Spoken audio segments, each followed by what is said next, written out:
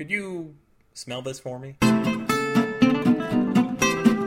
Hello, my unmoisturized masses. This is your fat suckling pig, Matthew Sanborn Smith, and his hind teat podcast, Beware the Hairy Mango. I heart you. The mango hearts you. Although we may sometimes elbow you and knee you, we would never scalp you. In fact, if you were stuck in the mud, we would tow you. One time the mango wanted to brain you, but I said he should learn to face you and then he could stomach you. If the two of you ever got into a fight, I would back you. I would probably even arm you. I ask you, why would I do all this? Well, I have been known to eye you. I'm hoping once we get to know each other a little better, I may even get to finger you. Okay, I think we've all had more than enough of that. It took everything I had not to use the word fist in that last paragraph. Today's story is all about having a good time, or at least trying to. Tell me, no matter what the consequences, that you wouldn't want everybody to live in one big bouncy house.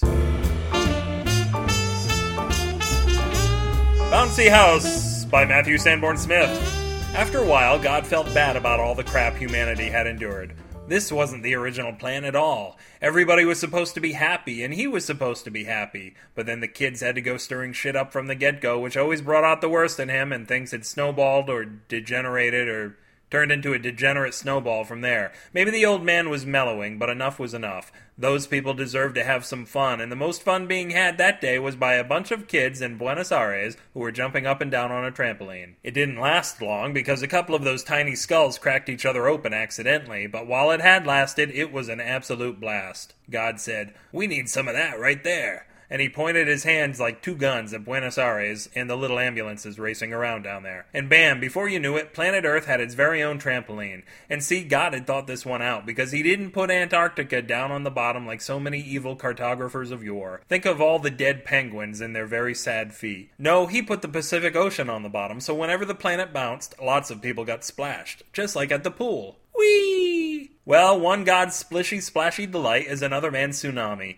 and the Hawaiians especially took exception to this good time because the planet was whacking into that stretchy netting of fun Hawaii down. Those that didn't get crushed shot out through the mesh and were squirted into space. But hey, you're gonna make some omelets. Lots of other people had fun bouncing into the sky, at least they appeared to until they came back down, and then there was all that puke everywhere. What a disaster. You try to do something nice.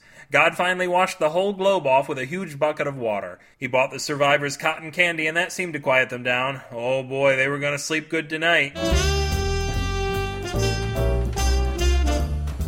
If this story bounced your blue balls, you can continually expose yourself to more of the same right here at BewareTheHairyMango.com. Orate to a tiny percentage of the masses in the comments for this post, or pre-mail me before you even hear this and influence my podcast through our joint time-traveling mailbox of love at Matthew at BewareTheHairyMango.com. Also send me cheap forever stamps from the past, will ya, at BewareTheHairyMango@gmail.com. Send SF signals to Big Daddy John DiNardo from your favorite hot tin roof at sfsignal.com. Load 16 tons of blog posts, and what do you get?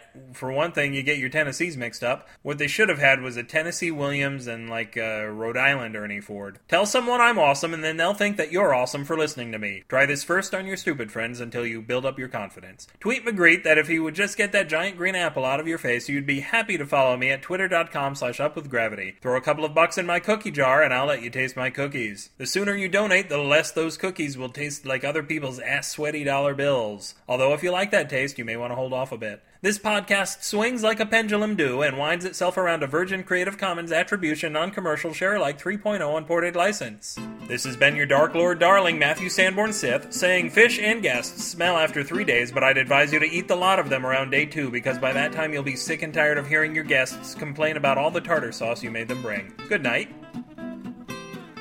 Hello, my unmoisturized... Oh, I already fucked up. First sentence.